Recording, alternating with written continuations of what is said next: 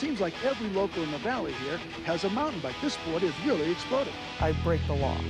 I ride a legal trail. And it's getting away from the cops, the cars, the concrete. Is the Chinese down here. Skiers and snowboarders together on a run, you're looking for trouble. You know, they get on skis and they just think they can overcome the world. The more you around, the more you're going to find out. I like to think that death is out of the question. Their life starts at 40 miles an hour. You ride the chairlift for 2 or 3 weekends and you have to go like climb hills all week just to be even with God, you know.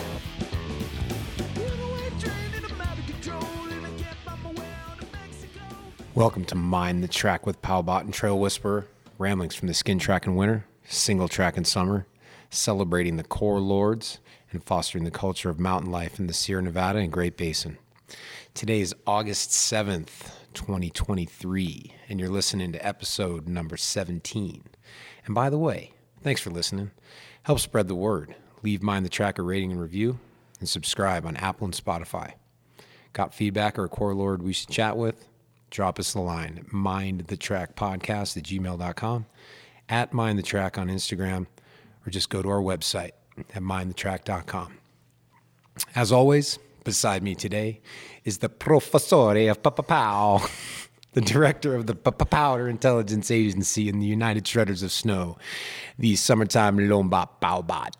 What's up, Lomba Powbot? Hey, buddy. Nice to see you again, man. How are you? I'm good. Yeah. Good. Happy August. Happy August. Yeah, God, where is the summer going? We're knocking down weeks and months, and oh my gosh, 17 episodes in. Yeah, 17. It's going quick. I mean, we're trying to stay on a weekly program. Sometimes it doesn't happen every week, but this week we're back on the program by. Yeah.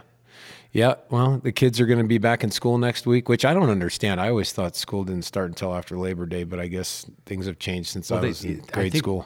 It's because they don't go to school the rest of the year. Yeah, that's true, I guess. They get so much time off. I'm like, when do they go to school? Yeah. Oh. But yeah, it's good. They're going back. Like they're going to school in mid-August. I'm looking forward to like the little Tahoe reset that happens when the kids go back to school. Like, yeah, it just sort of takes a little bit of a breather. Yeah. And we get a little more elbow room. Yeah. Yeah, it's nice. Well, on the topic of kids, we're at a place that has brought up a lot of kids and talent over the years. Let's get into it. 5 generations of kids. 5 generations of kids learning to ski and now ride bikes, which is pretty awesome. We're in the shadow of Mount Rose, the mighty Mount Rose, 10,776 feet of awesomeness here at the Sky Tavern ski hill. Mm-hmm. And with us today, we've got a couple of legends in their own respects. One of them is Yale Spina. He is the board chair of Sky Tavern, is the grandson of one of the early founders, Rocco Spina. Had a career as a professional freestyle skier. He traveled the globe. That gets as an you the aerialist. moniker of a core lord. Oh, yeah. If you can do multiple backflips and spins and stuff, like core. Yeah. So, and then we also have Steve Wentz here, who is he is the head of Momentum Trail Concepts, which is his trail building company, who has been hired. He says he's just hired help.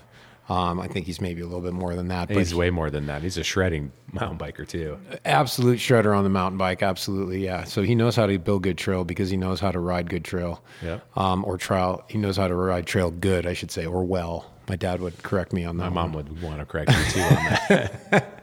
So without further ado, want to welcome Yale and Steve to the show. Welcome to the show, boys. Welcome, guys. Thanks for being with us. Hey, well, welcome to Sky Tavern. Absolutely. Yeah, we're stoked to be here. I have the best office ever. I would say so. I'd say so too. This place is really cool. This is Steve. I have the second best office ever. Usually I'm in an excavator with a good view, but I rarely look out. I'm just looking down at what I'm doing, so I got to change that up a bit. Yeah. Well, you guys are both take your work very seriously, which we appreciate because it just makes for amazing experiences for everyone who comes here.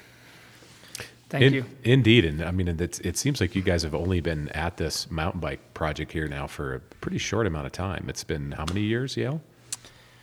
So, I joined the board 5 years ago and realized there was no direction towards mountain biking. Mm-hmm. And they did summer events, but regular, and there was no real mountain bike program. There was only one partially finished trail that was built by the University of Nevada for a race here, and they've used that for years. But 5 years ago, the Tamarack Trail was completed, which we all know and love. It's one of the best trails in the Tahoe region. It goes from the top of Mount Rose Highway, and then it ends at Sky Tavern, which is kind of strange because people don't know that. Mm-hmm. Everybody thinks it ends at the auxiliary parking for Mount Rose, but it continues all the way down to Sky Tavern, and we call that the top of Sky Tavern. And so, again, when that happened, we had to do something about it. So we finished a couple of the trails by hand with a small group of people. So 5 years we've been working hard and raising money to hire Steve, because I feel like he's the best builder on the planet, after interviewing well over 17 builders in the western United States. I traveled around and talked to builders. Eddie from Ptarmigan in Bandon is a great builder. There's a lot of good builders, but there's not very many artists out there, someone that can really do something with nothing. Yeah. And so Steve's it, and it's nice. And it's also very interesting, to get to know someone as good as Steve is, but also to become a friend with him. And he's a great human being, and I'm proud to call him a friend. And it's great to be in partnership to do this right, because we got one shot at doing this. We got 143 acres to play with, and I'm dying to get done. I'm going to say we're only about 50% done. So if you've ridden at Sky Tavern and you like what's going on, game on. We're not done yet. There's a lot more to come. That's cool. And then, also too, there's a lot that's been done in the past. So I'd like to get into also a little bit of your history growing up here as a skier, and fill us in a little bit on what it was like growing up here as a kid and ski and learning to ski here, and what was that like?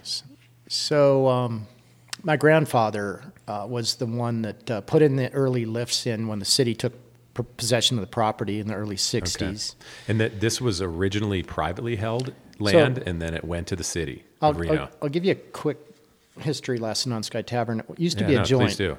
Used to be a joint.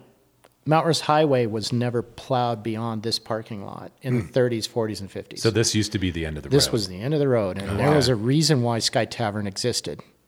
Right. You could go to the end of the road, and this was a restaurant and a gambling hall and a bar and a restaurant. And Marilyn Monroe came up here at one point. You bet she did. And it's never been the same since. But cool. Clearly, what people miss is that Sky Tavern was the place where things happened here, but the area was called Reno Ski Bowl, or Upski, in a couple of years. Its name's changed over the years, but there was a rope tow and a T-bar here on this hill. And then there was a access chairlift that took you from this parking lot to the Slide Mountain parking lot. Yep. And then you got on another chairlift. The first two chairlifts in the region were here. And you skied Slide Mountain, which wasn't called Slide Mountain then. It was called Reno Ski Bowl. And so because the highway was not plowed, you could ski right down to here from Slide Mountain and Mount Rose. And Mount Rose had this, and you had to be somebody to do that in the back of the day, because it was just a narrow corridor of skiing. So anyway, my dad would ski down, my mom would take the lift down. At any rate, Reno Ski Bowl was in operation privately as a ski resort until 59.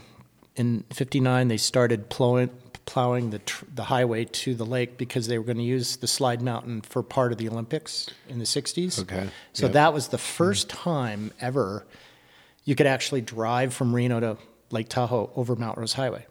So when that happened, they split the ski area because they couldn't have people skiing across the road anymore. Yeah, they didn't have a way to ski across. So the road was there previously. It's just they didn't plow it in the winter. Right. Right. So now you've got two areas, and by default, it became Sky Tavern. That's how Sky Tavern became Sky Tavern. Sky Tavern was the joint, Reno Ski Bowl was half of the ski area. So anyway, That was like an extra 800 vert of descent, right?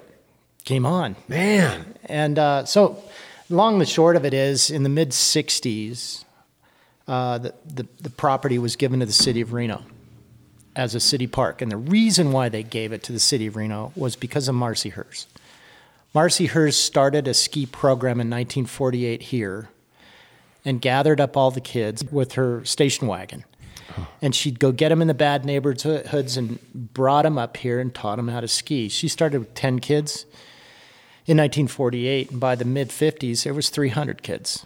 It's all because of her. So what happened was, when they split the two areas, they said, let's protect that junior ski program that Marce Herz started, and let's give it to the city of Reno. So the 143 acres you now know as Sky Tavern was given to the city of Reno in the mid-'60s.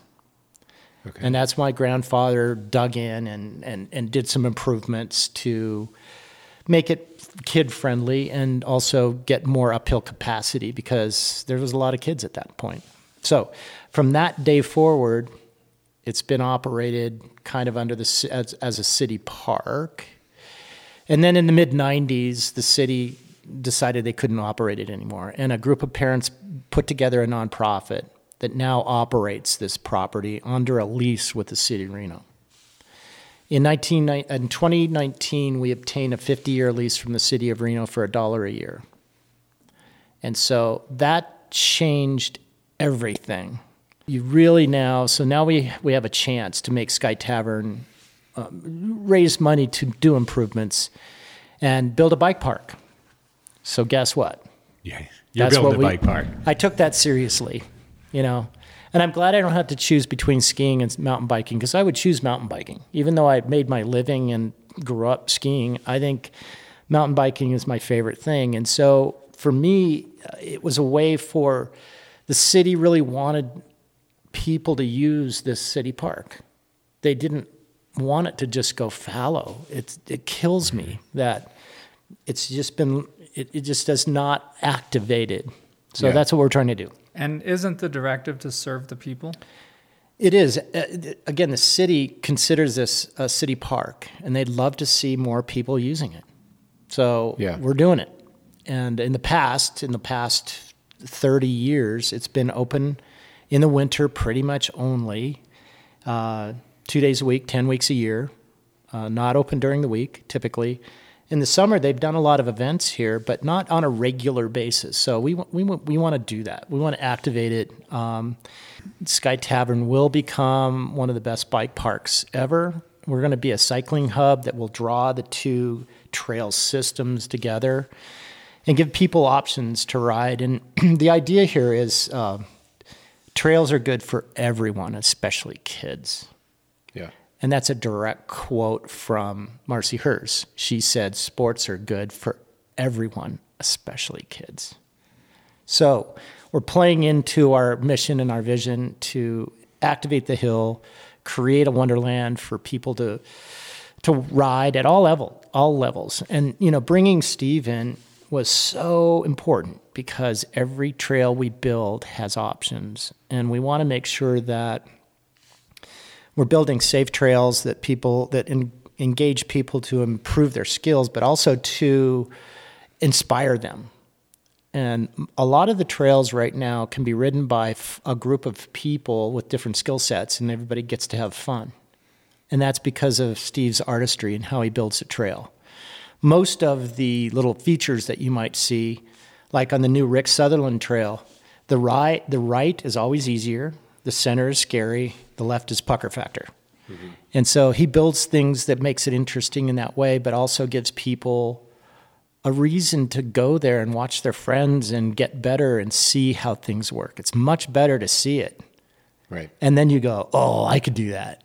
So that's why we're doing what we're doing. Yeah. And what I love about Sky Tavern is the heritage and the lineage and the multi-generational involvement. So, your grandparents helped start this thing, and then you mentioned Marce Herz a few times. So Alicia, who's sitting over there against the wall, she's the director of marketing, right, for Sky Tavern? Yeah, so we're the grandkids.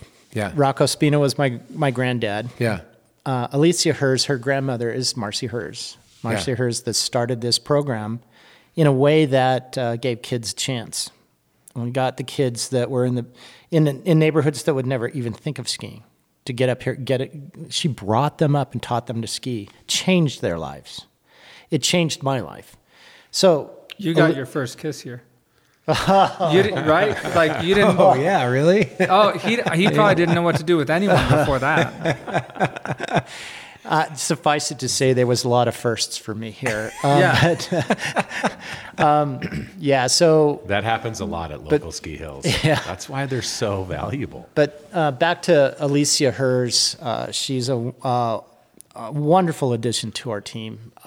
She's our director of marketing and development. Mm-hmm. One thing that Sky Tavern is a wonderful junior ski program that's the oldest and largest of its kind in the nation. 75 years old. Last year we had 3,000 kids. Have you ever seen 3,000 kids in the same place at the same time? No. It's organized chaos. We also have about 1,200 adult volunteers that help make that work. Okay, so that's the way the junior ski program works.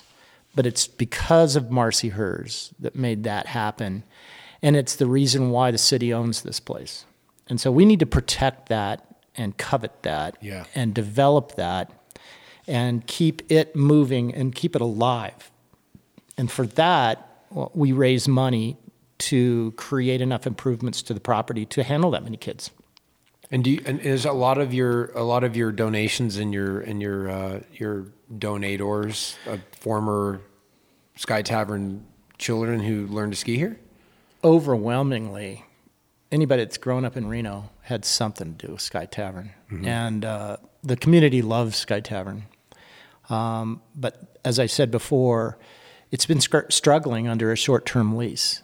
You can't raise real money with a 3-year lease. Right, because you don't ever know what's going to happen at the end of that 3 years. Like, I'd like $3 million. Can you help me? Right.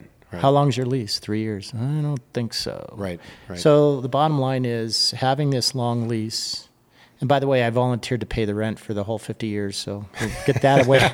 You're a generous man. So, just to make sure that that's off the page of what we have to talk about, that raising money is what we do to make this happen. And if I have anything to do in my life, I want to leave Sky Tavern better than I found it. Yeah. When I joined, we were operating on a short-term lease, struggling to make things happen. We did get the 50-year lease. We went after, we started a capital campaign to raise enough money to make snow. If you're going to be in the ski business, you got to make snow. We raised $2.4 million. It's in the bank, and it's going in the ground right now. We're digging trenches. We're going to put that in. There will be water on the mountain, enough to make snow. But in the summer, what does that mean for summer? I'm going to have a water system. Yeah, talk about that for a second, because I'm fascinated by I've helped build water systems. Like, what are you putting in, and where are you getting the water from, and how is it being transported around the property and used for skiing and mountain biking? So as soon as we got the 50-year lease, we got all of the water rights associated with this property assigned to us. So we have all the water rights that are legally able to be taken off the hill. We have a lot of springs on the hill. We've got Browns Creek. There's a lot of water coming into the property and then goes down the Browns Creek watershed. Mm-hmm. So we have the sufficient rights to sequester that water, blow it for snow, and then it returns to Browns Creek. It's a non-consumptive use. Mm-hmm. Right. But what it does is 3 things, and this is why it's so important. First of all, we got to make snow. We can't get open early enough. We're open 3rd week in January typically. That's way beyond the high school race team. They're done. The race teams are done by early February. Right. So we've got to get open early. So snowmaking is going to help us do that. And because the high school kids are paying too much to be on the for-profit mountains, and they don't have a great hill. We have a homologated FIS certified race hill here. Mm-hmm. They don't at Mount Rose. Mm-hmm. So we have the best race hill. So not only should we be using ourselves for training, racing, and things like that, but I forgot what I was going to say on the 3 points, but we have an opportunity now to make snow and develop a race program here at Sky Tavern that would give the poor kids a chance to do that. They'll have a longer season. Right. So, so we just can't get open without snow. Except for last year. Different story. That was 1 in a million. Yeah, right. Yeah. So anyway, we need to have snow, and so we need to raise enough money to add these things so that we can generate enough revenue to support a team here. Straight up. Yep. Yeah. And what will you be doing with that water in the summertime?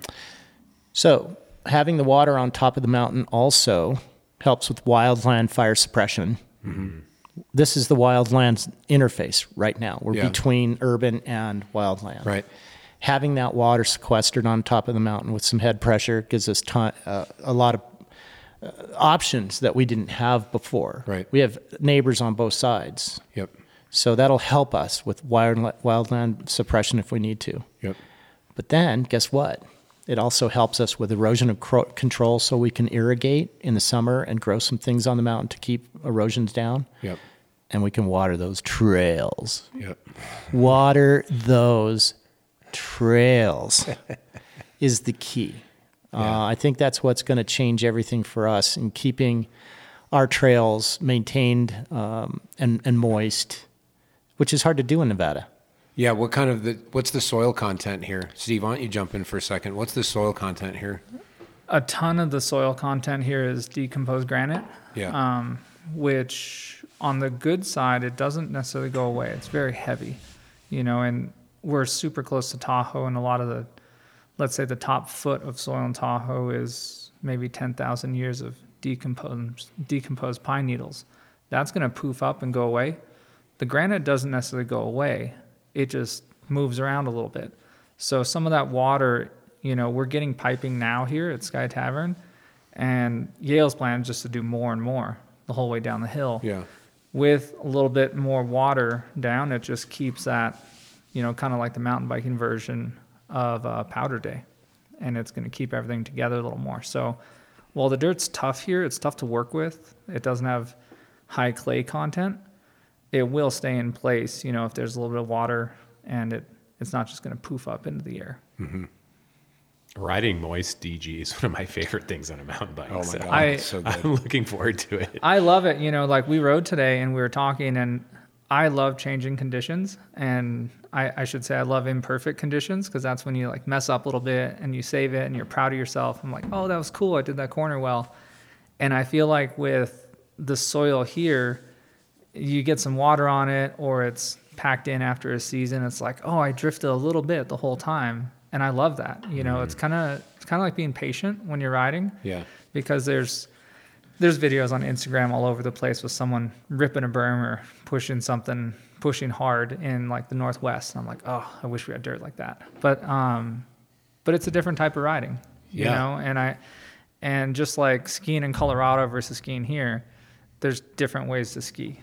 And I think there's different ways to ride. And I personally think that's a benefit here. It's not the easiest to work with from my front, but I think the ride is it's amazing. You can ride here and practice, which is the whole premise, to learn here and learn different skills. Mm-hmm. You go somewhere else, I'm like, oh, I rode in Washington. This is great. It'll prepare you for anywhere. Yeah, it's kind of like riding in Mammoth. Mammoth is like two-wheel drifting through every corner, and once you master riding in Mammoth, you can pretty much ride anywhere. Yeah, and it's cool. In Mammoth, you can do quick movements, but you might fall on your head. Right. But if you lean as opposed to turn, right, then you're treating your bike more like your skis, and that's generally the safer, faster, I think more fun way to do it. And it's kind of like the link between all of Tahoe and Mammoth, Yeah. What you've said, Kurt, kind of reminds me of the common theme in skiing, that for all the people that learn to ski on the ice on the East Coast, they come out west and they can shred out here. Yeah, that's why all the gnarliest skiers in Tahoe are from Vermont. Which is, you've said that. I think that I think that it makes you a better rider riding loose trail. Absolutely. Because then when you get on the brown pow, you're just you go that much better. Oh yeah. If you can control two-wheel drift through every turn comfortably, everything else is no problem. And you know, and you did that today when I was following you. You were drifting, and then you'd get on the power and start pedaling and roost out a little bit. I almost went down too. Remember? Yeah, I had to put a foot out. It was great. But I mean, I love diversity in riding and terrain, and like I go to the Northwest and I'm like, oh, okay, I've got to click in some compression and I can hit stuff harder and turn differently. And people from there come here like, oh my gosh, how do you turn here or whatever? And like, well, you got to be a little more patient. Mm-hmm. And that's a cool thing about different terrain, different areas. Mm-hmm. I mean, that's why I love traveling or building in different places. It's different. It's hard. Yale, so when you said you interviewed 17 different trail builders before you came to decide on Steve, what were the parameters or what were kind of the deciding factors that you knew that Steve was the man for the job here at Sky Tavern? I think I didn't say no. Maybe. No, it's the person. When you've got money to spend that you raised from others, yeah, you got to do that right. Yeah. And I wanted to choose the right person. So there's a lot of great builders out there. There's very few Steve Wentz's. Yeah. There's two things about him. He's a real human and thinks about what he says before he says it. That's a rare bird. Yeah.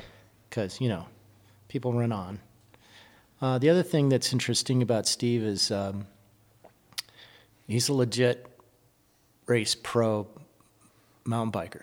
When you ride with Steve, game on. There's no slow. Yeah. And there's no easy line. He's taken the hardest line. Mm-hmm. So that gave me, and when we met, it was sort of a challenge. I said I had this idea. I was a ski jumper. So I have a couple friends in wheelchairs, and that sucks, but it's reality. Mm-hmm.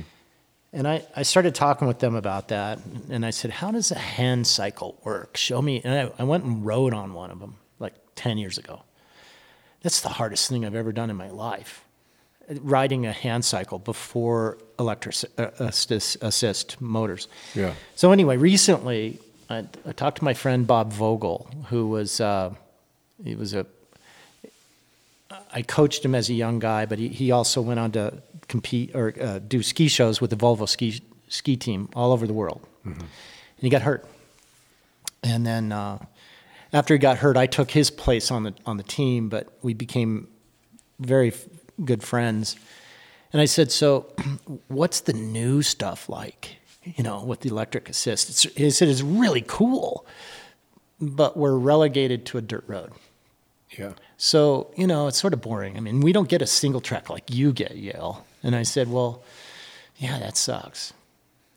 So I challenged Steve. I said, we got to do a proof of concept. There's got to be a way to build a blue-green flow trail that's wide enough and challenging, but also interesting enough for these adaptive cycling rigs. The new electric assist bikes, there's quads and trikes, and they're all kinds of Gila monster looking stuff.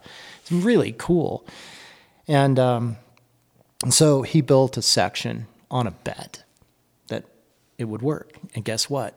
I invited the High Fives Foundation and the City of Reno Adaptive, Bob Vogel, guys like John Kirsch from Reno that's into this, and they gave it the seal of approval. So we are now dreaming of an adaptive ski school here an adaptive cycling school here at Sky Tavern that would potentially have a bricks and mortar place, because the problem with these rigs is they're huge, right, and they're hard to transport, and you got to get them fit and to get them work. So there needs to be a bricks and mortar place where there's an adaptive cycling program, and we're going to be the place. Is there any place like that in North America? Not that I know of. Very and then cool.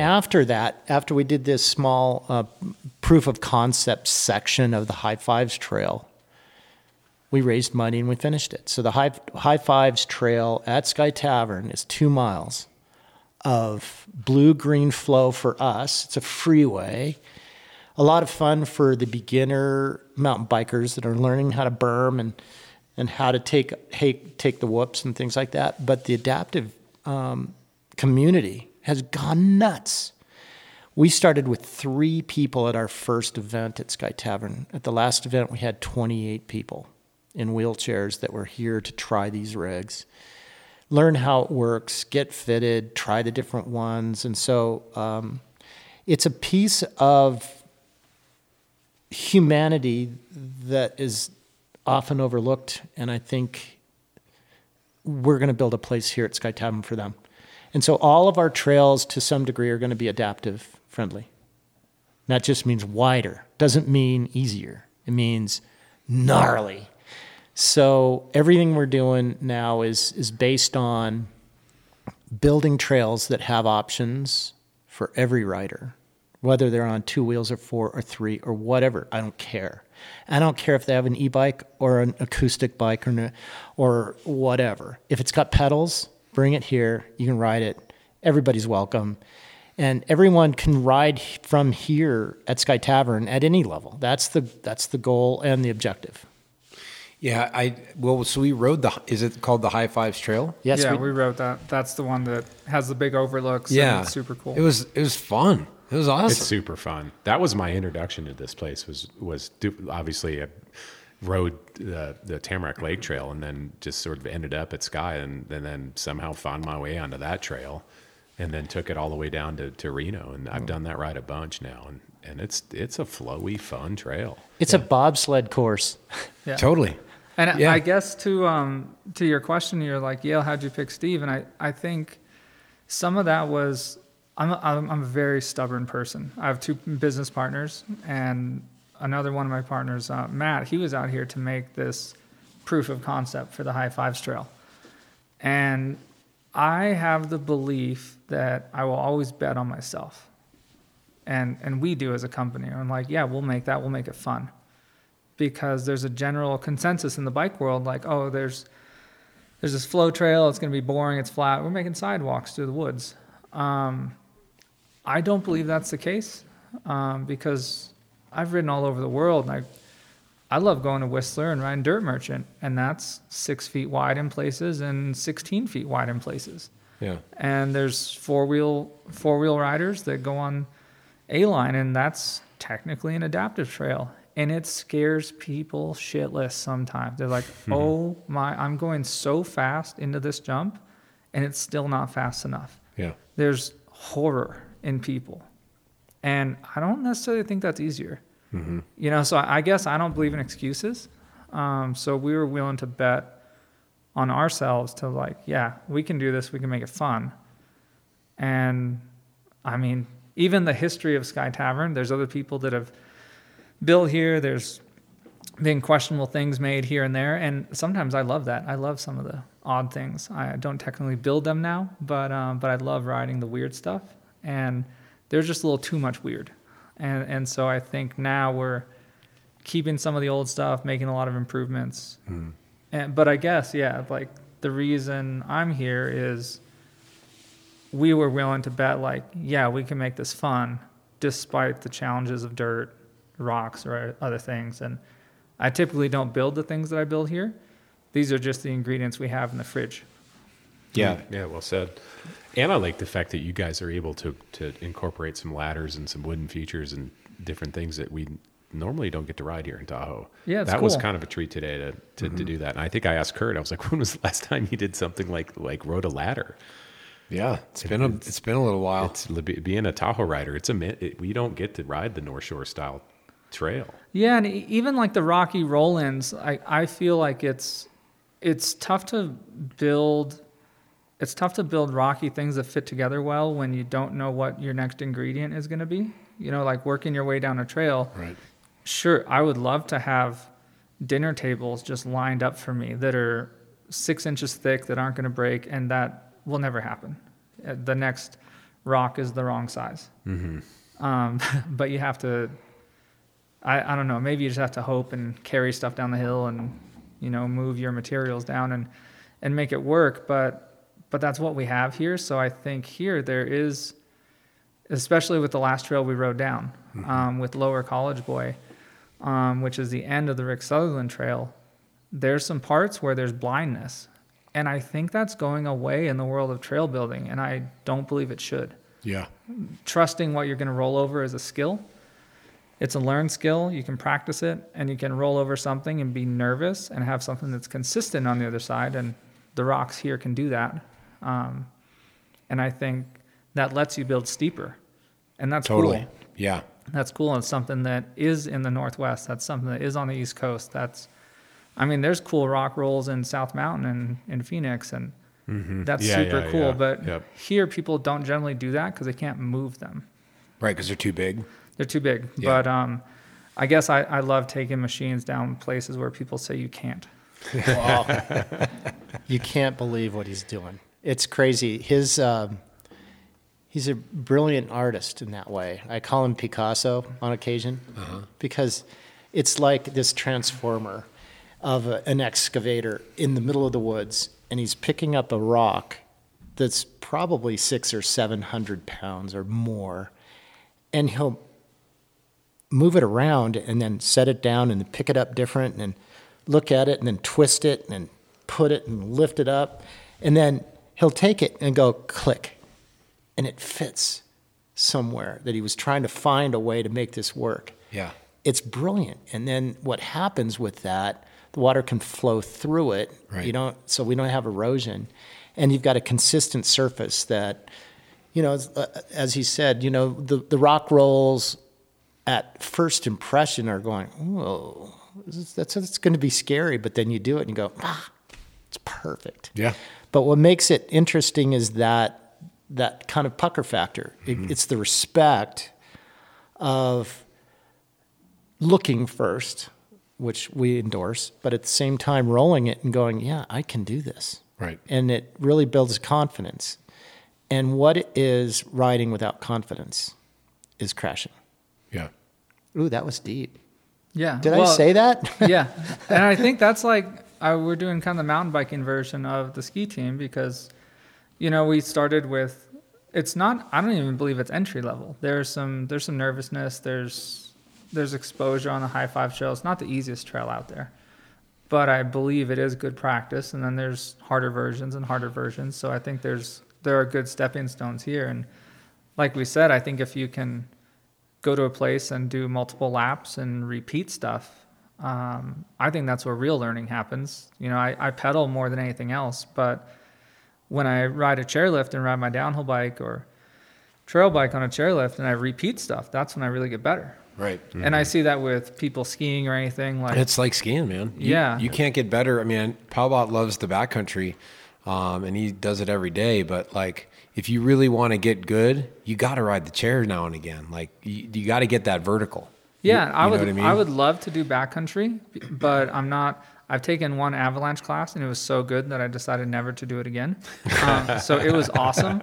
But yeah, I'm like, I need to be a better skier before I do that sort of skiing. Right. Yeah, there's right. progression. It's all about progression. Yeah, and I think that's cool. But that's a cool thing about a hill that's not it's not a 2,000-foot climb here.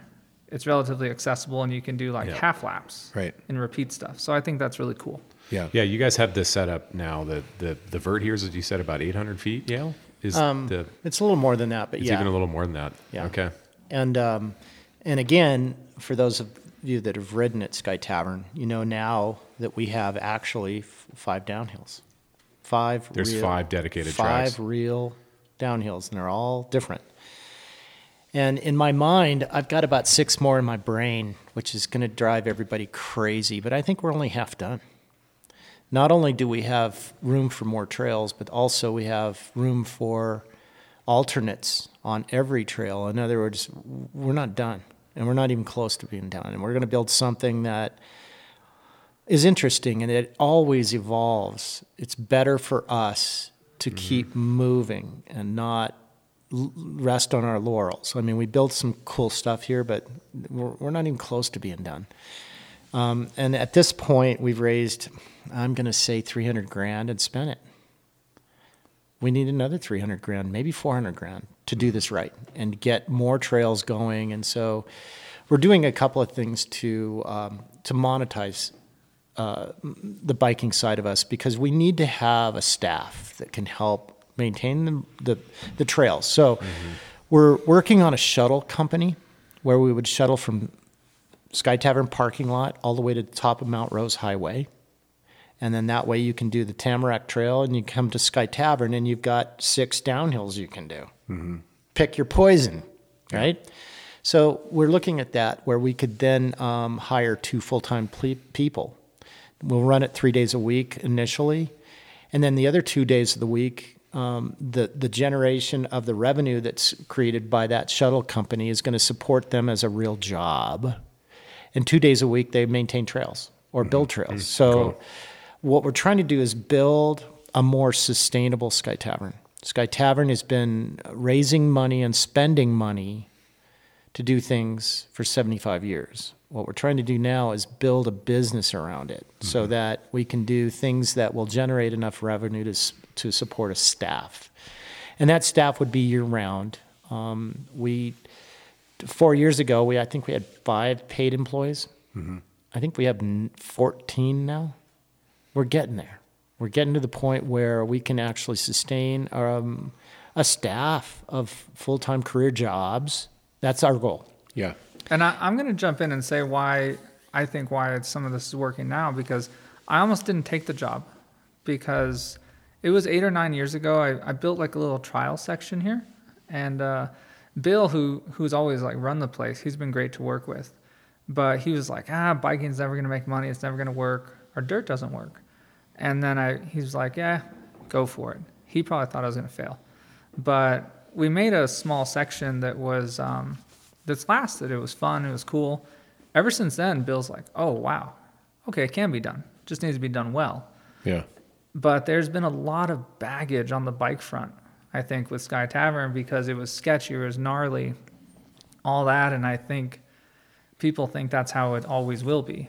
And it's changed. But even my wife, when I said, hey, there's a new guy, I think it's going to work. Like, she's like, no, you've invested so much there for free.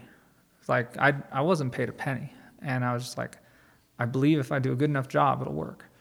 And she's like, yeah, that's cool, but that doesn't pay the bills. It just doesn't work at a point. But I guess I believed in Yale because he just sounded so stubborn. I was like, man, this guy's got nothing to lose. He's already made it. He's worked in crazy jobs before, crazy to me. Like, he's managed thousands of people.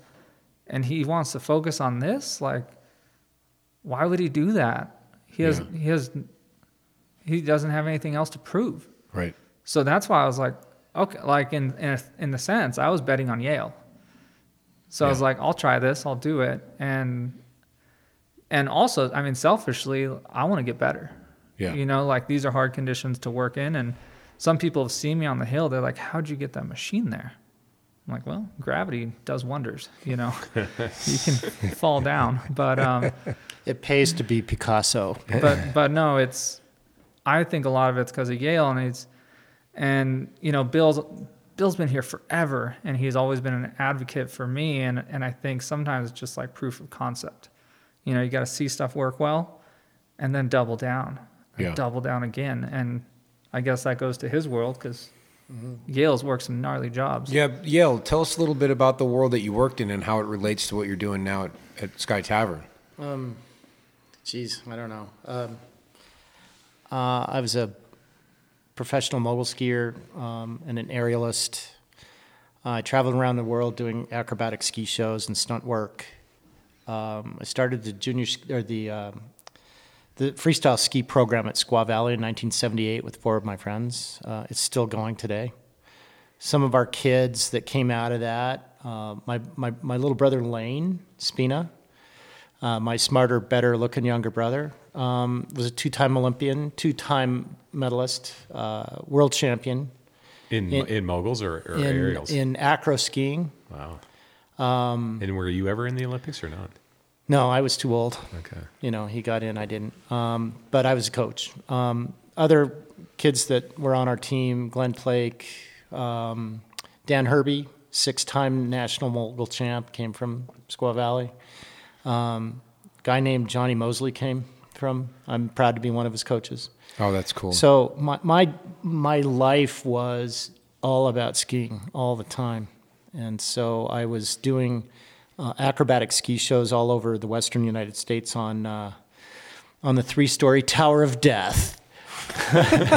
I think you've all seen some of those. I think I grew up watching that, So- and watching the old school like dual GS over the drop thing. Oh yeah, the World Pro Tour was a whole different thing. But no, I was just trying to make a living being a skier. So I was lucky enough to, I wasn't very talented, but I showed up and I landed on my feet most of the time, and I could actually do some extra things. So I learned how to be resourceful. So as my professional ski career lasted 17 years, I traveled to 13 countries. Wow. I was a pro mogul skier. I didn't do very well with that, but I made some money sometimes. You were sponsored by Marlboro at one point. Marlboro. You were a Marlboro sponsored skier? That's yeah, insane. and Volvo. I'm gonna call you the Marble Man from now on. I was on the Volvo ski team. I skied for American Airlines and Coors and Labatt's and You were driving a Volvo, drinking a Coors and smoking a Marlboro? Uppers and downers. That's amazing. I'll tell you, we did drive around Europe in Volvos. We had 12 of us who had 6 cars. Oh my God, it was danger. But anyway, my ski career was long and varied. I did whatever job I could do. I did a lot of jumping. I did a lot of acro kind of stuff and stunt work and ski show things, just entertainment. Yeah. But I always want to know, do the little pine branches that they like throw down the landing, do those things really help you? yes, because you can't see. You can see them. From 30 Okay. feet up, you can't see where the landing is. So the pine boughs on the landing hill, it's a big deal. And for those that don't know about aerial acrobatics, it's serious. And you're flinging your flesh off of a 12-foot insane. block of ice, and you're flying 30, 40 feet up, and you want to see the landing. And that's the key. And, occasionally I didn't.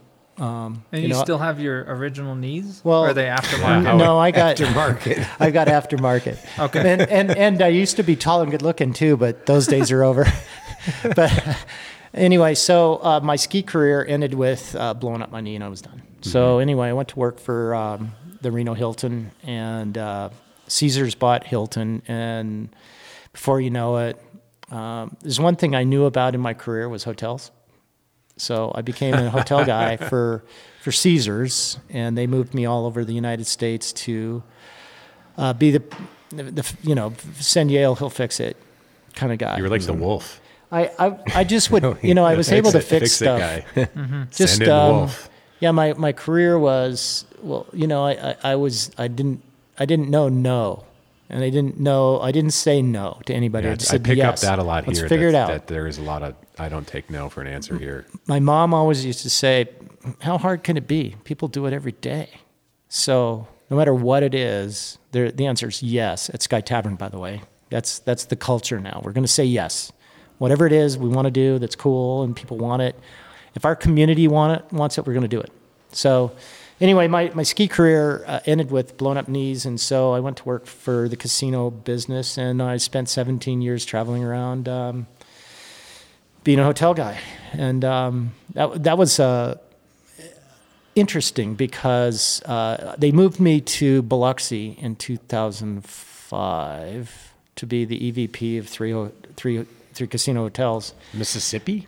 Yeah. Biloxi Blue? So I moved there 1 month before Katrina hit. Oh, geez. I had bought a beautiful house on the water with a swimming pool and a boathouse, and I bought a boat, and I was like living the large, and it all gone.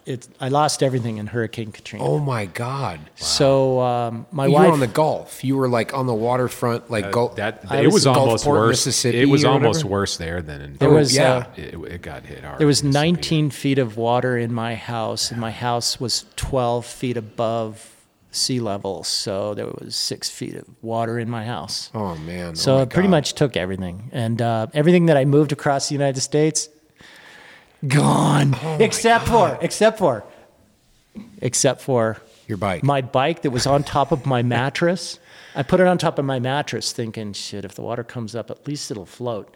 And my ski equipment was in the attic.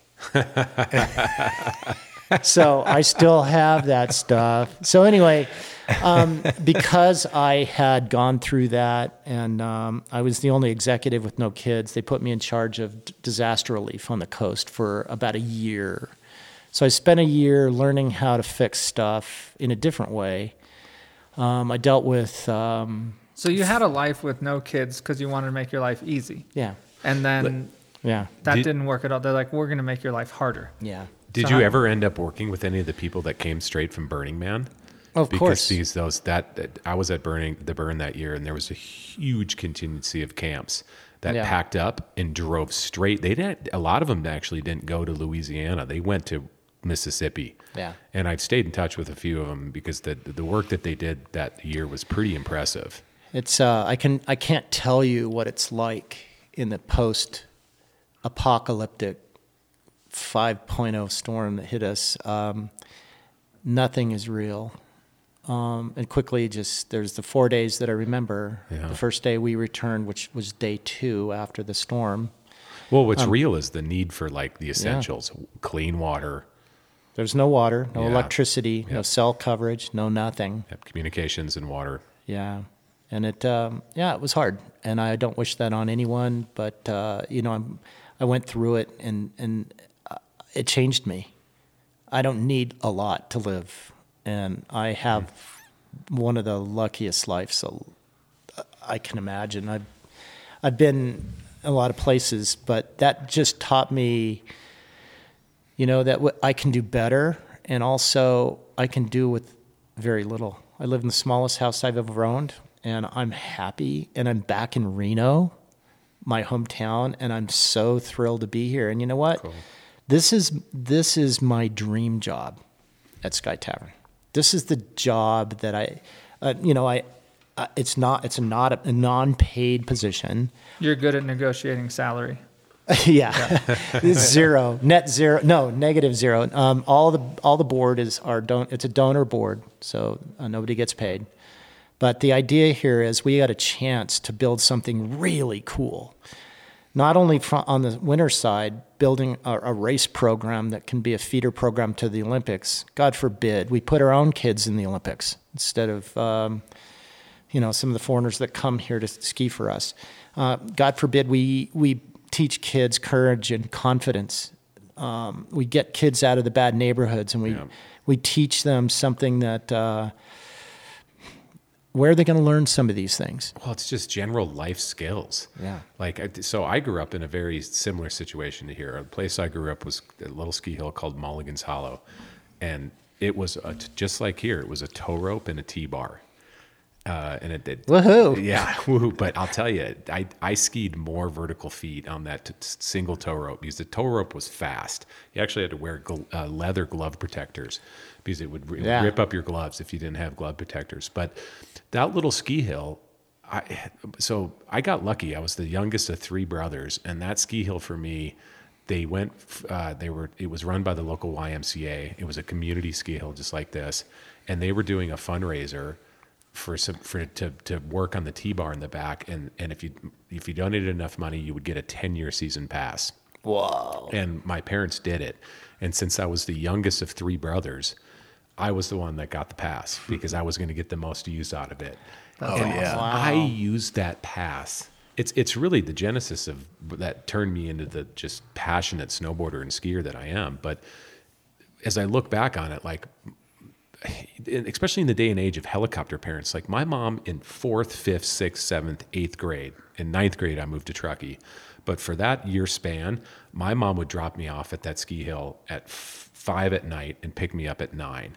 And I was on my own as a 6th grader, or the 5th grader as a 6th grader. And it taught me all the skills. It taught me all the skills to be with my friends, to defend myself. Like I got hit in the face the first time there. It was just everything I learned in those years was instrumental into making me who I was. And that's why I love this place. Like I see what's going on here and what you're doing for these kids. And if you can get this place going to where you said you were going to maybe do night skiing here, like, it's so cool for the kids to be able to have their parents come up here, drop them off, let them just be kids. Right. And it's and exactly. Figure it out.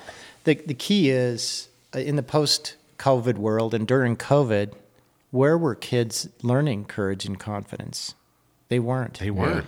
They were sketched out. Parents were nervous. The teachers were nervous. The government's nervous. Yeah. They didn't know how to act. They've lost some innocence there, and they've also learned to be alone. Yeah. And that's no way to be, especially in today's world. We need to have places, to your point, where kids can be kids. Yep. Yes, I did my first backflip here when I was 8 years old. Yes, I got my first kiss behind the lodge. This place was, and it's innocent because we've got 1,200 adult volunteers. You're not going to get away with anything. Point is, you can be a kid. Yeah. But the point that I'm trying to make about all of that is that right now, it's so important for us to offer kids an opportunity to get out here and experiment that with themselves and build their courage and their confidence, because without courage and confidence, it's really hard to live in this world these days. Mm-hmm. The social media is beating the kids up. Mm-hmm. And I think we need to turn those phones off and get them on the trail. But the bottom line is this: we have to raise enough money to put improvements in that are going to sustain Sky Tavern. And when you say lights change everything for the winter operations. Here's the reason why.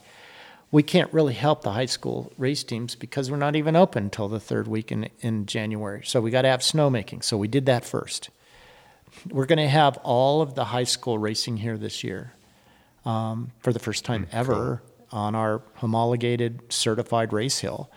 And so they're going to have a better experience at a lower cost, so more kids can afford to do it, right? That's the bottom line. Yep.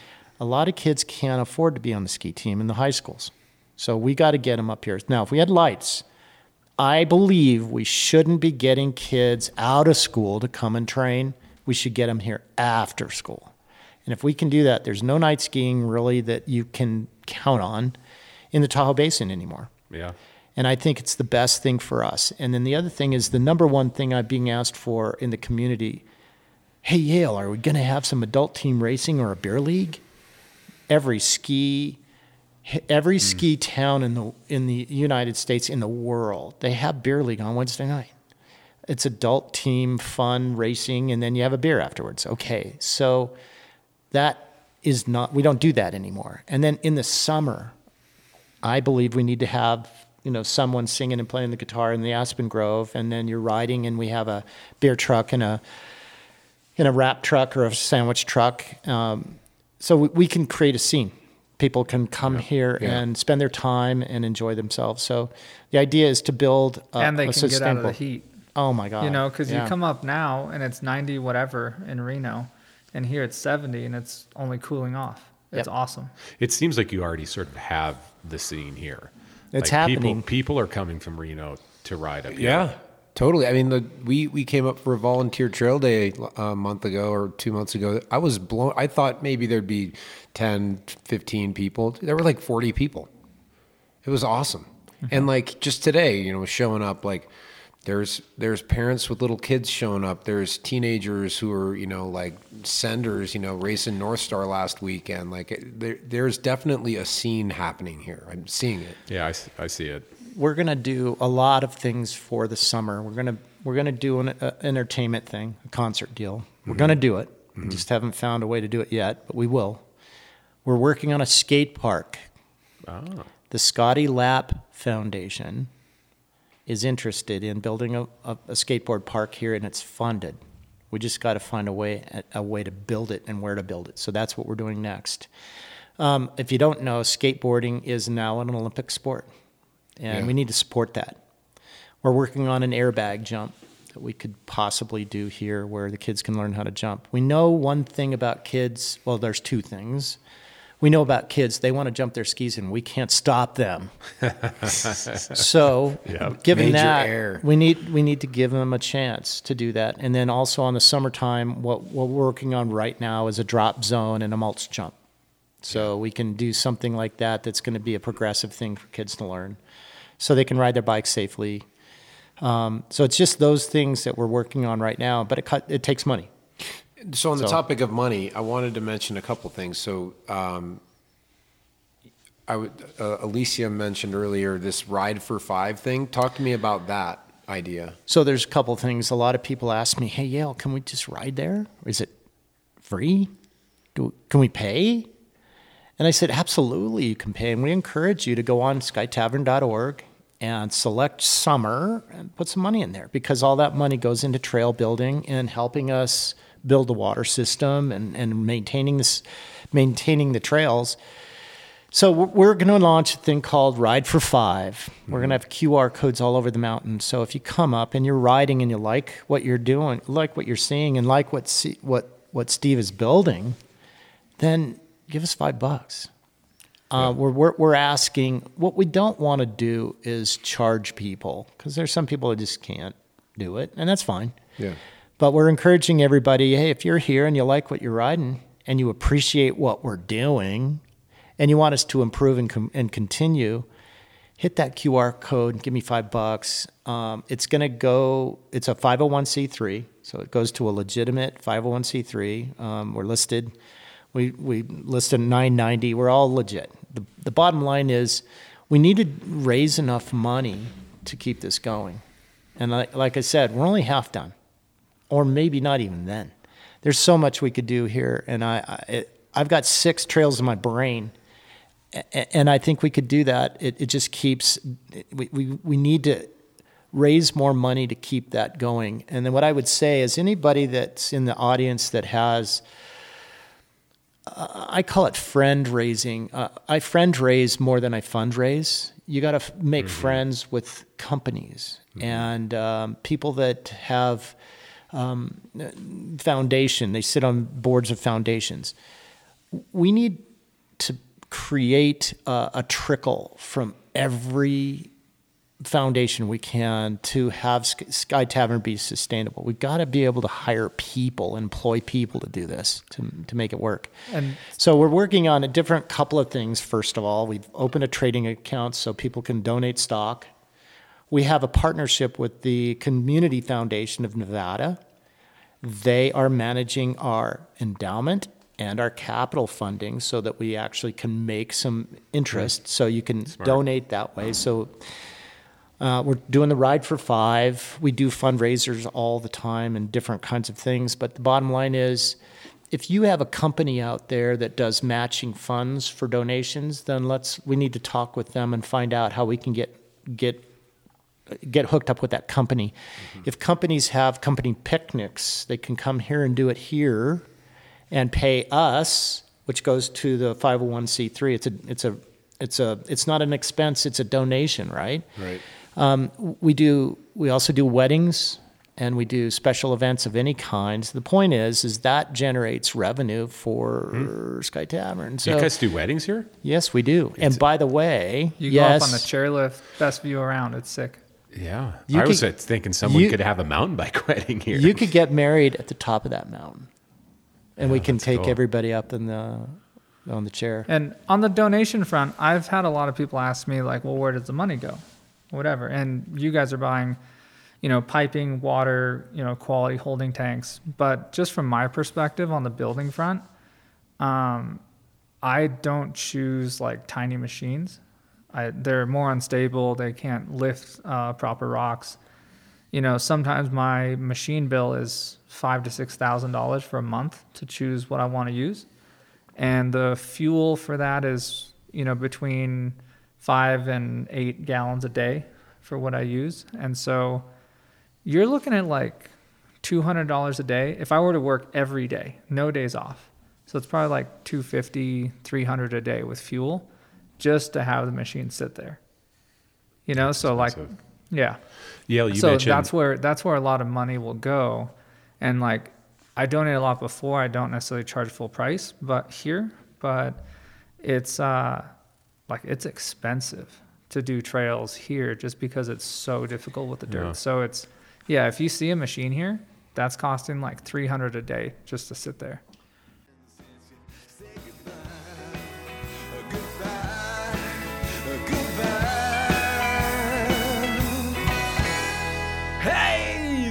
Cattail Rick with Trash and Treasure on WMTT Hot Country 103. Give us a call. Tell us what you got for sale today. Hey, you're on the air. Yeah, there's Enos Mahonky over there in Booger Hole. I got a Larry Fisher mountain push bike for sale. Only been crashed into a tree once, so pretty much brand new otherwise. Got a nice jail seat on it, some off-road tires and that, and it's got them suspensions. Asking $350, firm, service calls only, no scammers. Don't waste my time, don't steal my stuff. 522-0258. All right, Mahonky over in Booger Hole got a Larry Fisher mountain bike for sale. $350. Don't waste his time. Don't steal his stuff. Give him a call at 522-02. There's a better way to buy, sell, and rent used outdoor gear. Sendy, a new peer-to-peer online marketplace backed by Cam Zink and Travis Rice. Built by athletes for athletes, Sendy is committed to providing the outdoor community with a high-quality hub for high-quality gear. Sendy provides a safe platform for buying, selling, and renting, making sketchy meetups with shady characters and seedy parking lots a thing of the past. Sendy uses integrated and discounted UPS rates, QR codes, and print-ready labels, shipping anywhere in the U.S., with Canada coming soon. Download the app today for free at the Apple Store, Google Play, or visit sendy.io. Buy it, sell it, rent it, and send it with Sendy, charter partner of Mind the Track. Now, back to the show. You had mentioned that the High Fives trail that you built was $60,000 to build? Yes. And that's 2 miles? Yeah. Yeah, so sustainability is the key. We got to build something that's going to last, that we don't have, that's not going to be a liability in the future. We also have to generate enough programs that generate enough revenue to support a coaching staff and a maintenance staff. There is absolutely no waste. The board, the entire board donates money, including me, and significant numbers. Some of our board members are significant donors.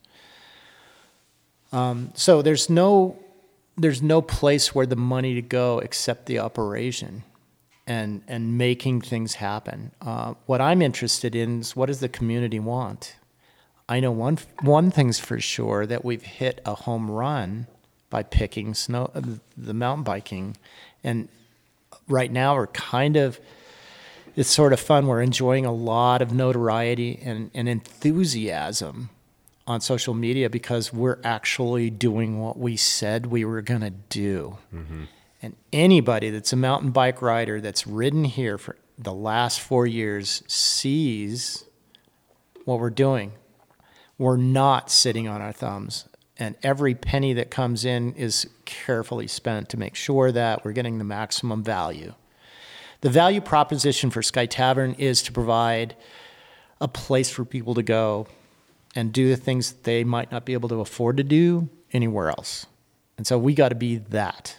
And I think we need to do more sports. We can't just do 5 or 6 sports. I'd like to support all of the Olympic sports out there that we can to train kids. So mountain biking and cycling generally is an Olympic sport. Like I said, skateboarding is now. Big air is, like I said, kids want to jump, you can't stop them. Can't stop them. So what are you going to do about it? And that is try to find the best and safest way for them to train. I mean, I had to travel to Quebec to go training for aerials so I could jump into the water. Yeah. So, yeah, I would say to anyone out there that we don't know everything and we don't have enough money, but we're making good use of what we have, and anybody that rides is seeing it. And I've been on the hill for almost every day. I've got 17 days with a shovel in my hand this year so far, and I'm thanked by people because they're going, "Whoa, this is so cool! I can't even believe you're still going and you're still here." And it's so there's a lot of progress, and I don't want that to stop. So there's got to be a trickle of money, and we'll spend it right. Well, let's give a shout out too. It sounds like you guys have another fundraiser day here at the end of the year. It was October 14th, which is actually the solar eclipse. The solar eclipse, and you guys are calling this the party in the sky? Party in the sky. Yeah, was that on purpose? was that just coincidence that it happened to be the solar eclipse? It's synchronicity. You know, I think that's cool. So what's going on the party in the sky day, and are people showing up and we're going to let the pig out and do everything we can, whatever the weather will permit us to do. I mean, that's the time of year when we can be outside or not. Yeah. So yeah, we're going to be riding. And if it's snowing, we'll be making snowmen. But the idea is to get people up here and see what we're doing. So many people have never even been here. A lot of people I've talked to over time have said, Sky Tavern, isn't that little bunny hill where they teach skiing to kids? I think a lot of people just drive by and they don't really know what's going on here. And when you got up there today and you got to the top and we were going down, this is legit. It's legit. It's no, legit. you guys are building legit 100% flowy rad legit. trail. There's rad trail here. I would challenge anybody to come here and tell me we're not building a good park. And but here's the other thing too. I don't care if they've got an idea, bring it forward. Sky Tavern info at skytavern.org. Send us an email. You know, and I do get a lot of things, and we joke about it. They should do this, and they should do that. You should do this, and so you should water your trails. I joked the other day with Kyle from one of the work crews. I said, we're going to get T-shirts, and we're going to call "I am they," because we are the people that are changing it. So we're on the ground. I do want to challenge everybody out there that wants. If you want to do something for your community, call Sky Tavern and volunteer your company to come up and help us do stuff. Like there's always cleaning of the trails. There's always something that can be done. In the wintertime, this last winter, you know, we had to dig out those lifts every day. It wasn't like we could dig them out for one storm and then it'd be okay for a week. Right. We had to dig out every day. One day there was 150 parents digging out our magic carpets. It was amazing. I think it's not just work though, because we were at the work party before, and I think a lot of people will say, "Well, I don't know how to dig. I don't want to get in the way. I don't want to do this," and I don't really believe in that because we had 3 or 4 crews, and we were saying, "Hey, do this a little bit. I'll come back and check on you. Do this a little bit, and you can talk." And I was talking with one guy's a teacher. It was summer. He wasn't teaching at that time, but like you meet different people, and it's like, yeah, why do you like bikes? And I think that's cool. You know, or skiing or both, whatever. I think it's not just a work day, and it shouldn't be. No, they get to have fun and be a part of the community, and I think that's the whole premise of the place.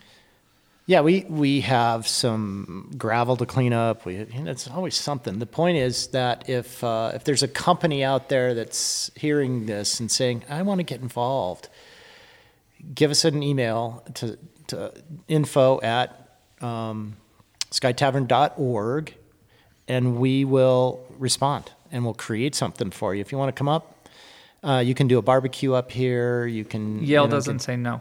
Yeah. The answer is yes. Well, there's a quote here on the wall. I am optimistic. I show up each day with a positive attitude and a flexible mindset. Is that from you? That's me. He's got his name on it. That's my. I can't believe you. So. We're sitting in the room here, and there's all these different like inspirational quotes, and the one we're sitting in front of just happens to have Yale's name on it. What you're looking at is what we call the Sky Code, and the Sky Code is why is Sky Tavern relevant? It's relevant because we're teaching kids valuable, lifelong lessons, and that's to be tough, but also be fair, include others in your fun, where you can be courageous and confident at the same time, focus your energy.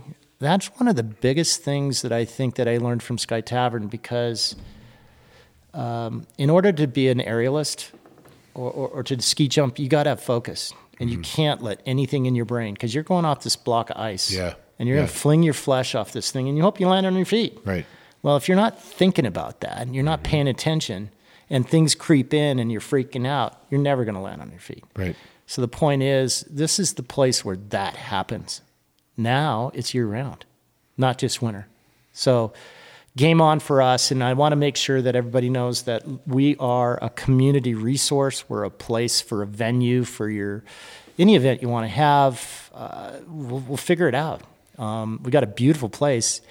For those of you that haven't been here, we have a place called the Aspens, which is it's like a ring of aspens with grass in the middle and lights and a little stage, and so it's beautiful, and it's a great space for people to do something.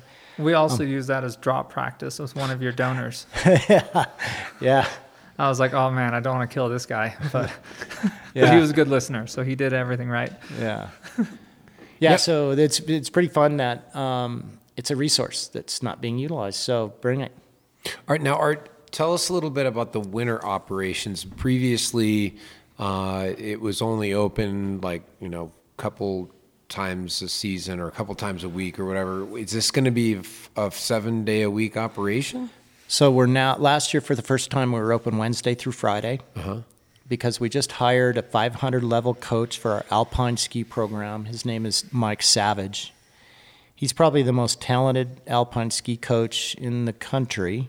There's only one of 3, I think, 500 level coaches. I'm not sure how many there are, but the bottom line is he taught here at Sage Ridge many years ago and wanted to come back to Reno because he loves it. And he said, Sky Tavern's the place where this could happen, and we could build an alpine race program that would be a feeder using the 3,000 kids that we have. I'll bet there's 2 every year that would be Olympians, but they're not getting that kind of nurturing. So we're going to build that program, and then that's going to support the high school race teams. The high school race teams are going to be here this year. It's going to cost them less, and they'll get more. That's always good, and it's closer. Yeah. And when we get lights, then game on. Then we can do it after school, which is great. And that's when the winter alpine race program is going to kick butt on everybody because we have the desire. We also have the new NCAA Division I race team at university who we want to support and have them be the home of the Wolf Pack for their training, which we did a couple of days last year, and we're going to work on that more. We're working on a Learn to Ski program for students at college on Friday afternoons, like a junior ski program, but on Fridays for the college kids. We're also partnering with PSIA, which is the Professional Ski Instructors of America. They don't have a home. We want to be their home. And we want to be also a program for UNR students to learn to teach. So the whole idea is to learn to take some of the students and teach them to teach here, teach their peers. Yeah. And they get to triple dip. They get credit. Because this is a 4 credit course they would be taking. They'd get their certification from PSIA. But here's the other thing. To graduate from college now, you got to have public service hours. Well, they can book public service hours at the same time. So it's like a triple dip for his college students. So that's what we're working on in partnership with UNR. And then there's other programs we want to do. We want to be a remote campus. We want to be a research laboratory for meteorology. We could do soil science here. We can do a lot of stuff with backcountry safety and all that kind of stuff. So none of that's happening. They need a home. Yeah. We're the home. Yeah. Straight up. And aside from money, what is the biggest challenge to developing all of this? Time and your wife. Your wife wants you back. You do a great job, but you're also a good cook. So like you got to make some dinners sometimes. My wife is teaching me to cook. Yeah. The biggest challenge is coordination, and also volunteerism is tough. Mm-hmm. If you can imagine 1,200 adult volunteers in the wintertime, it's difficult. Yeah. It's hard to train everybody, get everybody organized, and usually by the 3rd week it's going pretty good. But the first weeks are crazy. But that's by design. It's all volunteer. I submit to the world that if we can build enough programs, generate enough revenue to support a team here of leaders. So if we had 30 people working here and each person took a piece of the pie year round, we would all be better off. And that's where I'm heading, because to build a sustainable Sky Tavern where we don't have to just keep feeding it all the time, we've built an endowment. So eventually we'll be able to sponsor between 400 and 500 kids a year on the junior ski program. And in the summer, we should be doing the same thing with bikes. Yeah. So the biggest challenges we have right now is to build programs that can generate enough revenue to hire a more paid staff so that then they can help train volunteers better and support the volunteers. The volunteers sometimes are, they're thrown into the fire. And we want to try to avoid that and train them and teach them and mentor them better so they're happier. Yeah. Right. So that's a challenge. Yeah. But at the same time, it's a interesting study of humanity. A lot of people want to volunteer, but they also want to provide value. And to provide value, they've got to feel good about themselves. And that needs training. We need to tell you what to do. We need to show you how to do it, tell you how to show up and what to do. And that takes time. Yeah. And training. So the other challenges we have is transportation. The Washoe County School District lost a lot of drivers. And people asking, well, Yale, why don't they have any drivers? Well, think about who drives a school bus. If you would pick a person that drives a school bus, it's a retired teacher. They're the only ones that can handle a busload of kids. Are you kidding me? Think about that.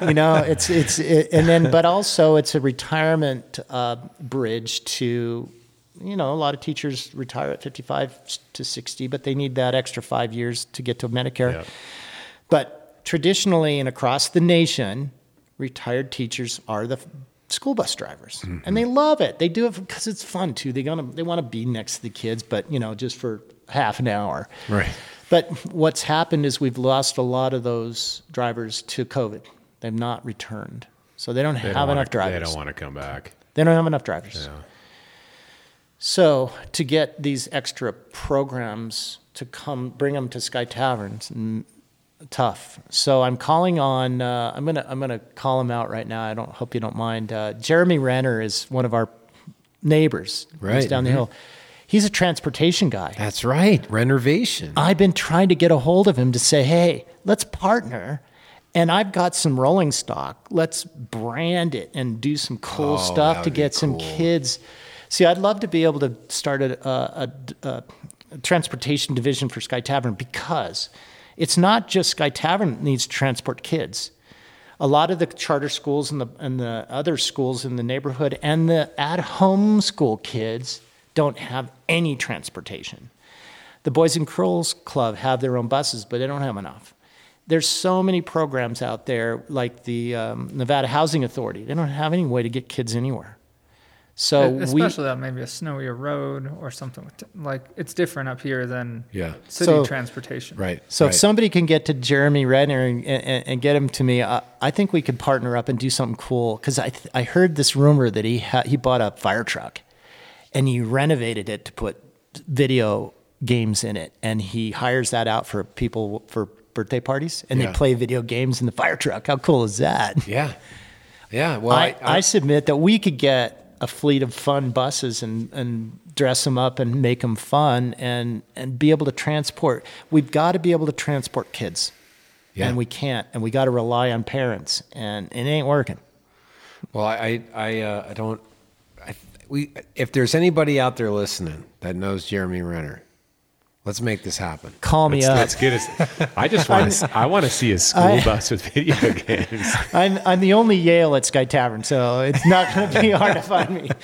But yeah, see, that's the thing, because if we did get kids up here, I could get bikes.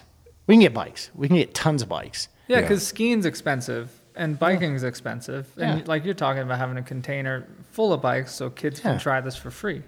I got to have the kids first. Yeah. I'll get the bikes. So people think the hard part is getting the bikes. No, we can get bikes. So Tahoe has this Tahoe Transit thing now that's working really well, and all the kids are the ones that use it. It's an app. They all have it on their phone. It's funny that a lot of the people that are driving those minivans for that program are all retirees. and they're doing it for fun. Yeah. And but that system works really well in Tahoe. Everybody uses it. That they get zipped around in these minivans, and it's a free service. You should tip your driver, but the kids are all over it. We need to get those coming here too. Well, and that's the thing is that they don't trust me. Like when they started that program, I looked at actually what their map was, because I was curious if I could actually use them to do shuttles on my mountain bike. Yeah. and the from incline, the furthest they go up is like, is the highest street, and is Jennifer or whatever it is there, or Apollo Way is as far as they go up Mount Rose Highway. So you actually can use them to get a little ways up Mount Rose Highway. A quarter up anyway. Right? Yeah. And then they don't actually go all the way up they don't go over 267. They go up into the neighborhoods on both sides. But anyway, that program's been super successful, and they just do minivans. So I don't know, maybe trying to get some whoever's doing public transportation in Reno to help out. But getting them to come up here in the winter is tough. I see that. Yeah, I would really like to get fewer cars on the highway here in the wintertime. Because, this last year we closed the highway because there was too many cars. So, but the other thing that I'd like to talk about is trails. So, we raised enough money to hire Steve another summer. Cool. And we got him going. And just for those of you that haven't ridden here, if you haven't ridden the Rick Sutherland Trail, you're missing it, because it is one of the better trails I've ever ridden, and also one of the best trails in Reno and in Tahoe. Just quickly, people ask me, who was Rick Sutherland? So I got a challenge grant from the Lana Vento Foundation for $45,000, but it was a challenge grant. I had to raise another $45,000 to get the money. So I called a friend of mine up and I said, Steve, it's not Steve Wentz, but another Steve. I got this grant and I gotta raise more money. Can you help me raise more money so I can get the $45,000? We'd have $90,000. I could go for it, and we could hire Steve and make a trail. It could be cool. So he said, it's interesting you called me night before last. Our whole group, he's a cycling group, probably 8 or 9 families. He said, our mountain bike guru passed away unexpectedly. His name was Rick Sutherland. If we raised the money, would you name it after him? And I said, what did I say? Yes. Yes. Yes. You said yes. Yeah. The answer is yes. And so that day I called Steve Wentz and I said, Steve, I got this opportunity. Would you mind meeting with them? And we did. Franz Weber was there and a few other friends and Steve, and we all met and we talked about Rick Sutherland and what he did. He was a guy that worked on everybody's bikes and taught them all how to ride, taught the kids how to ride. And they called him Wrong Way Rick because he was always getting lost. And we've all been there. But anyway, so that's how Rick Sutherland became Rick Sutherland. And they raised a significant amount of money, over that $60,000, to build that trail. Cool. And they want us to keep going. And it was cool in that meeting because when we were talking to Steve and some other guys, we were talking about, like, what did Rick want to ride? And it's unique because he's a very smart man, like to get out, ride his bike. But I never thought like someone who's like super successful in the tech world wouldn't have an ego, but that wasn't him. The story that I heard was he would love to go to Downeyville and he'd ride those trails, and he would love all the rock stuff and he'd love to see other people do it. He was a good rider, but he wasn't like the crazy guy that would hit everything. But he loved to see other people like do their best riding. And that was the impetus for the trail. It was like we made his trail. Exactly. And like I thought that was the important part for his trail, because you can see other people do things. High fives is different. Yeah. That prerogative was like, we want to get people time on the bike, get used to, 2 or 3 or 4 wheels. But Rick's trail is his trail. Because that's what he wanted to ride with his friends. I want to interject. So when I heard the name Rick Sutherland, I was like, I know that person. And so then I inquired and I heard, I think I think Rick Reed maybe mentioned like who he was, and I was like, I know that guy. So I used to live in the Bay Area years ago, and my friend Timmy C., who owned a cell phone shop, was also a hardcore mountain biker, ended up selling his cell phone business to Rick's company called Clickaway. No way. Yeah. And so, and Timmy was like, he was my mentor. Like Rick was like the greatest guy ever, the most giving, kind, like, you know, genuine, sincere guy. I mean, he was a really shrewd businessman, but he was like an amazing human being. And I was like, oh my God, there's a trail named after him here at Sky Tavern, which I think is so cool. That's and great. It's cool. Like when we rode the day that the trail was dedicated to him with his kids were like, I think his son, he was like the same way. I had to go I was working in Tahoe actually at the time. I was done with the trail here, but I was working in another spot. And Yale's like, can you come? I was like, yeah, I'll be there for sure. Like, no question. But I was going to go back to work after, I don't know, 3, 4 o'clock. We finished. And his son was like, you want to have a beer? I'm like, I can't say no. For one, I did want to have a beer with him, but I was like, oh man, I'm going to operate heavy machinery after this. So I did not go back to work at the end of that day. But like his kids were the same. I was like, man, that's super cool. You know, because they're just living how dad was, and they're stoked on everyone having a good time. Yeah. And I think that's sick, and that's why the trail is what it is. That's great. And that common goal brought a lot of friends together, and they all ponied up and gave us some money. And to your point about how did we spend the money, you see it. Yeah. You feel it. You ride it. Yeah. When you ride Rick Sutherland, you got to be somebody. And you got to know what you're doing. By the way, if you haven't ridden it, far right is the easy ride around. Right down the center, it's a little scary. On the left, it's pucker factor. Yep. So that's what gives the Rick Sutherland its popularity is everybody can ride. Most riders can ride it, and you can ride with your friends. Your rad dude you can all equal up on that one trail. Yeah. So that's kind of where we're headed now with the trails at Sky Tavern is to build a couple more trails, maybe 2 or 3 or 4 more. I got 4 in my brain right now that we could do. But I want to do is take and keep it fresh. For instance, when we're done with a trail, I want to maybe do a couple alternates routes with different features. So it gives you chances. We're also dreaming about, Steve has talked about a kind of a stacked 8 labyrinth of trails on the mountain so you can connect all the different trails, which would give us the ability to have an event over here on the left and still have a public ride through on the right because we're a thoroughfare from the Tamarack Trail to Robin Hood. Yep. So the point is we got to be everything to everybody, but giving options and organically what's happening right now. This is where I had to teach Yale a little bit. You know, Yale's like, we need this trail top to bottom. And I'm like, you do a little bit for the base. You know, you should have a green, blue, you know, and then advanced trails. But I'm like, no, you don't need this 4th trail top to bottom. We can just connect stuff. Because that's how you ski, right? Like if you go... Yeah, there's always a feeder. There's always a catch line. Yeah. You at the bottom, you take a catch line. Like I said, I'm not a good skier, but I would go to this one place. I'm going to go in these trees, almost die. Okay, I need a break. Go out to this groomer. That one's fun. I can go fast. Okay, I collected myself enough. I can go into these trees. And my favorite run is different than everyone else's. And I think that's the way trails should be. You know, because I ride all over the place, and I don't want to hit generally a jump trail top to bottom. I want to break it up with tech stuff or something that's really narrow, like, oh yeah, I tore the skin off my arm because I was too close to that tree. And like, that's fun for me.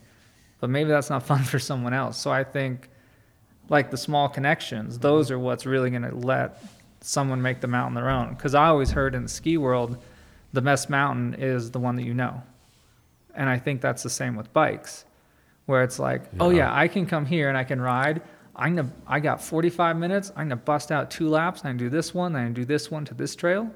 That's the way it is because like time's important. People don't have 5 hours to play around usually. Yeah. So I think that's the way it's going to go. And it's happening organically. I don't know if you know this. There's a secret route from the High Fives down to Nose Rock.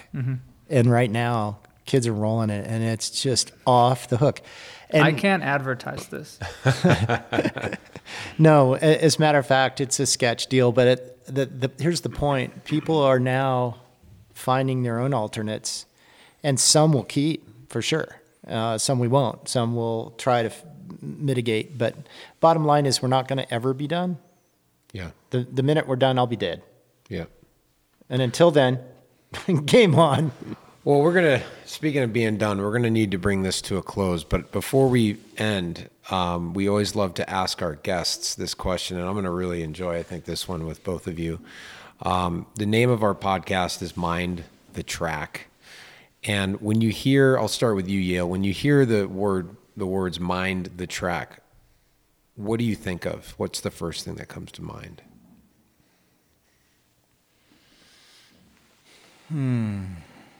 The track can be many things, but if it's the track you're on, you got to focus on that track. You may not know where you're going, but if you're focusing on the track, there's a lot of things that can happen. You can be looking right in front of your front wheel. That's disastrous. Mm-hmm. But if you're following a track and you're looking as far as you can see, focusing on that, I think that's what I think about when I hear the name of your podcast. I think about the trajectory of my attention is further out than my front wheel.